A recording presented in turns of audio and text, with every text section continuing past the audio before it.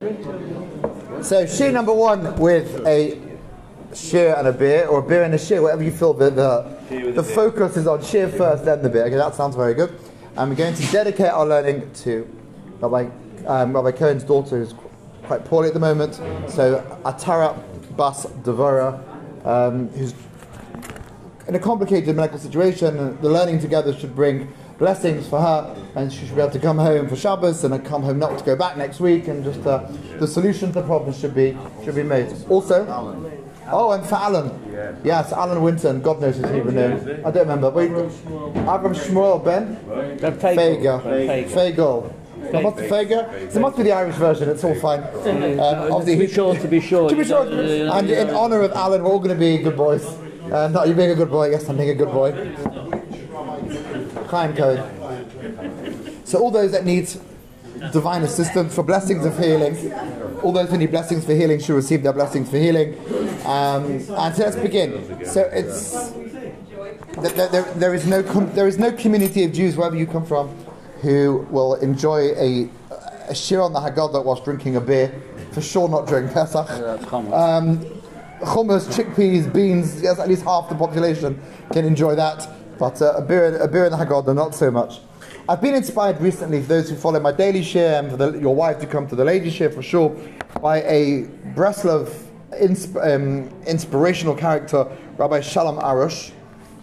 He's a big rabbi in the Breslov community around the world. Those of you who have come across the Garden of Emunah, which was an international bestseller, translated into so many different languages, puts forward a philosophy just for do my due diligence and for truth's sake. When it comes to matters of philosophy in Judaism, often, other than belief in God, lots of things are debated and contentious issues. So that there are really two ways of understanding divine providence. Either absolutely everything, down to the tiniest level in our lives, is divine providence, is under the watchful eye of Hashem, and the leaf falling off the tree onto your shoe was the will of Hashem, whatever that means or why that would mean something. Another group of scholars say, no, that's not true. That may be true of really holy people, but us plebs, or me and you guys, would be, the general, that's not for us. Maybe the big things in life, but not the leaf falling off the tree or the small details. So it really is a big split. Rabbi Shalom Arush, being a Hasidic, Breslov and Hasidic follower, is taking this first approach, that absolutely everything is from Hashem. That's point number one. That's Emunah. So Emunah, belief in God, is that everything is divinely ordained, and that it's for our very best. Not that we accept it and go, oh well, but it's for that, and that's the challenge. That is the religious challenge in life, is to live that. He has here on his Haggadah, which I just received last week, a beautiful essay, which we're not going to go through the whole essay, because that will definitely take longer than the time I have, but a masterful understanding of the mitzvah of maror. And he asked the obvious question, what are we doing on Seder night, eating maror, when so many other aspects of Seder night are you're free, you're royalty, you put all your nice vessels out, you're meant to sit there like a free person. Why are we blending bitterness and misery on a night when we're supposed to be free? And that famous teaching that we all get excited about, because it means we're going to eat. Rabbi Gamliel says there's three things that we're meant to talk, meant to say, meant to meditate, meant to focus on. If you're going to do yourselves a favor, you can definitely go very quickly. Maybe you do, but if you don't, then you go very quickly through Manish Tana, Avdim Hayinu, the four sons. All of that is preamble to the Haggadah. None of that is worthy of deliberation. It's introduction. Get to the main bit, which are those psukim, which bizarrely everyone says that's the boring bit, which is the main bit, and get to Rabbi Gamliel's bit and spend some time thinking about the meaning of these three concepts. But at least in the laws of the Pesach sacrifice, which many years ago when I was doing a 3-week stint in a Catholic school, to get a teacher qualification, this Catholic girl turns around and says, Rabbi, and then she called me father first, and I corrected her. It's quite cute. She goes, do you still slaughter the sheep? So I said, no, we don't slaughter the sheep for Passover anymore. And she was very relieved. Then she asked me, what do I give up for Lent? And I said, we don't do Lent. And then she was very jealous.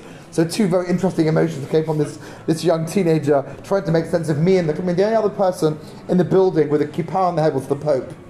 So she was a bit confused why I was doing that with my head covered. But the laws of Korban Pesach, as explained by the Sefer Chinuch, you're not allowed. You have to roast it. Why roasting rather than boiling? Boiling breaks down the food, separates it. Poor people boil their food. Ashkenazi cholent. Yeah, it's poor food. You put some meat and vegetables and liquids, and you've got a soup. You've got broken down food. You make more food out of it. Roasting, the liquids come out, the food shrinks. You can only do that if you've got enough food for the next meal. You're taking the food away. You're not allowed to break the bones of the Korban Pesach, because when you're doing it, you're freshly like a poor person who doesn't have food. You can't leave it over to the next day because of Sefer Chinuch, before they had fridges and freezers, Middle Ages. If you were poor, you would leave food over because you wouldn't know if you're going to get it the next day. If you're wealthy, if you're nobility, if you're emancipated and you're rich, you know you're going to have food the next day. So much of Seder night is to do with freedom. Where does the maror come into it? Why are we bringing that in? And then even more so, it gets even more complicated. We make a bracha on it. So if you take maror, not just the lettuce or the horseradish, but as a concept, so maror, literally the bitterness, understood on a more metaphorical level, the bracha isn't Baruch Atah Hashem Elokeinu melech haolam al achilas maror, eating maror, but it's vetzivanu. There's a commandment to eat maror, which taken as on the metaphor level, we are commanded to experience bitterness in our lives. That is exactly how we have to live our lives. So bitterness of whatever type, and everyone's got a different bitterness scale depending on their ability to deal with stuff. Some people losing their phone is the greatest catastrophe, for others it's something different. But when he says here, the Vetzivanu turns the whole thing on its head. It's not just enough that we ask the question, what is bitterness got to do with the night of freedom? But we're making a bracha on something that suggests to us philosophically that complications in life are absolutely part of the journey we're going to have through life. It gets worse when the Gemara says, for example, Shechayev Adam, a person is obligated, levarich ahara b'simcha. You got to make a blessing on bad b'simcha, with joy. Now, on a personal level, and I don't want you to go, and feel sorry. For me, the hardest bracha I ever said, I thought when my dad passed away, saying Dayan ha'emes at the Levaya, before the Shiva before the Levaya was complicated enough. Because you can say the words are easy to say, but to connect the words with, to really feel at that moment that I'm blessing God for being a judge of truth was complicated. And then for myself was a whole new level. And I stood there and I didn't just say it. It took me a while, and I tried. I hope I did justice to the blessing. But it's a complicated issue. To levarich b'simcha, to do it with joy. That's really we can put up with it. We can connect with it's what God wants and gamzu l'tova and all those types of religious pithy sayings that makes you sound very religious. You can be the Baruch Hashem fellow that's that type of. But how do you do it b'simcha? The halacha says chayav adam. It's Derek, so I'll do a different pronunciation for.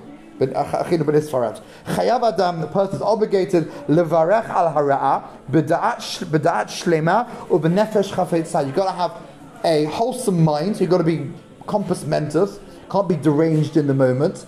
And your soul has to desire to want to say this particular blessing. Just like we do on the good. Which puts us in a very complicated emotional place. Now there's a level of emunah, says Rav Arush, which it sounds impressive, but he'll go on to say it's not.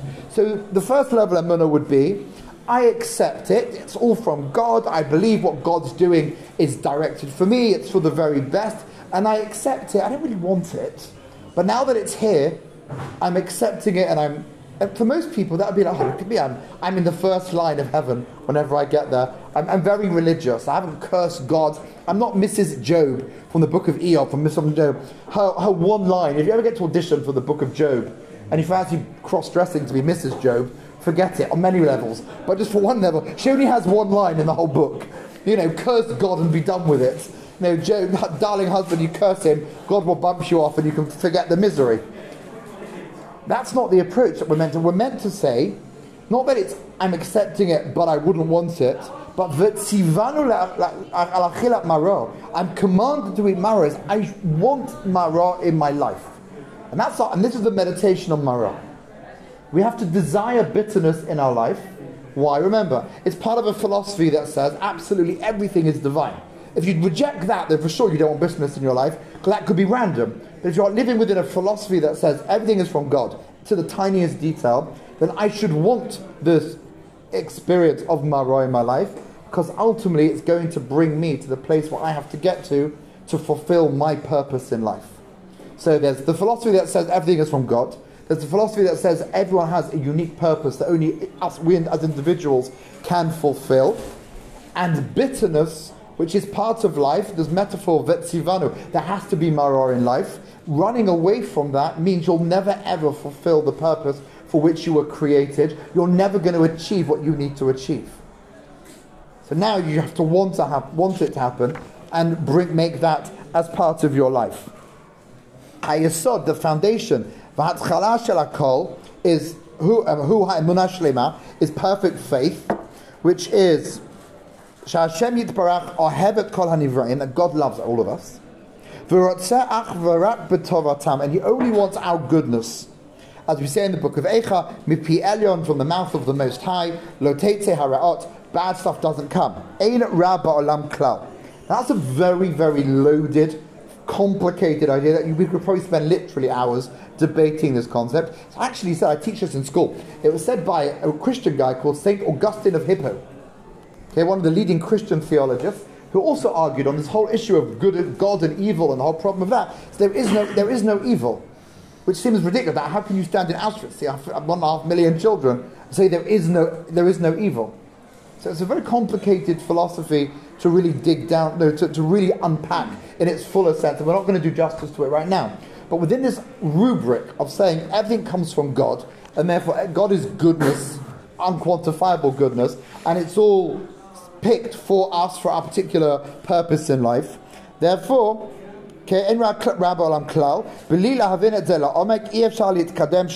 don't understand this really live this concept, you can't go anywhere at all in life. And therefore he says, Rosh Shalom Arush, that when we say the bracha on the maror, the meditation that should be in our mind is not, is the horseradish going to make my nostrils flare up? Am I going to enjoy it? And we all go through that. Just in parenthesis, I think I'm generally quite a reasonable type of fellow, but when I get to Korach, my mind wanders every year. I think if my colleagues from school would see me right now, okay, if they could also look into our stomachs, and the 2 cups of wine, tons of matzah, maror, then we get this sandwich together, and bits are flying in the air. And we're going to scoff it down in 4 minutes, whilst leaning, and it's around midnight. They would think, but hey, that's another for another time. But when you're eating this maror, as we're thinking about the meaning of it, not just to connect back to Egypt and the bitterness, and to recognize that the good times happened only because of the bad times, but in modern days, Seder night is about experiencing freedom by taking from the different rituals of Seder night and asking ourselves, how can this make sense to me? How can I emancipate myself from? We could go around the room. What do my neighbours think? What do my colleagues at work think? What do my children think? We're all slaves to public opinion on some level, and slaves to fashion, and slaves to our devices, and slaves. We can easily branch out to it to understand that. So someone who says, I don't want this path, I don't want this life that has difficulties, is never going to get anywhere. And therefore the conclusion is that we have to desire, and this is the big chiddush, the novelty in his teaching, is that we have to desire the struggles in life and embrace, not just to accept it as the will of God and therefore it's good, but to actively yearn for it as part of recognizing that without the struggles, which are part of life, are guaranteed 100%, we're never going to be able to fulfill our particular purpose in life. That is the challenge I'm setting everyone here, to try and meditate on that and to explain. Remember, we're giving our kids, our family, ourselves even, hopefully on Seder night, the tools to deal with life. And looking back, I see my own children who have questions and struggles, and they have meltdowns because I think I haven't given them those tools. Now, so Seder night we'll try again. We can always try again. So now, please God, we can try and give over these moments where, when we have those inevitable bitter moments, we are stronger in ourselves. Obviously, if it's too overwhelming, you need to get professional help, for sure. But if we can give ourselves the tools to recognize it comes from the loving God, and it's part of our journey that's ultimately the very best for us. And we should desire those. You can even daven for it. You can ask Hashem, please send me those difficult moments so I could then get on my journey and be successful, because nobody wants to come back again. So we want to do our journey and get to the destination and check out And that's the goal. So we should all be, please God, we'll be successful in communicating these beautiful ideas to ourselves and to our loved ones. And it should be a year of redemption, which means not just from Egypt, but redemption from the struggles and the difficulties and ill health that other people are facing. It should be a real Yetzias Mitzrayim, from all the Mitzrayim, all those things that keep us closed and restrained. We should have redemption in all our lives. Amen.